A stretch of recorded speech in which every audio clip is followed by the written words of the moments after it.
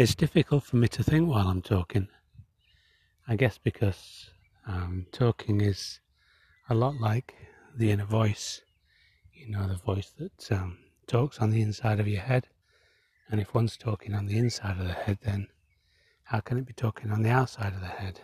They kind of clash.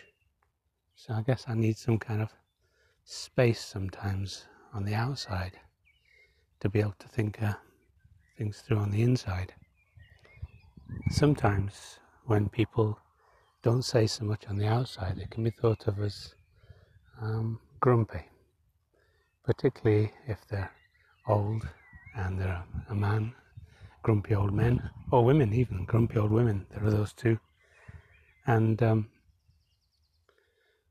it's like when you're grumpy on the outside, or when you don't talk much on the outside, it can be that your thoughts are actually racing on the inside to try to, process whatever, or just thinking something that's relevant to the person that's thinking rather than relevant to the person that's talking to them in the outside. And that's why sometimes you get short answers from these grumpy people, grumpy old men, because really they've got this rich inner life that's just racing away, and they don't really want to express that on the outside because it's irrelevant to what the person on the outside is talking about.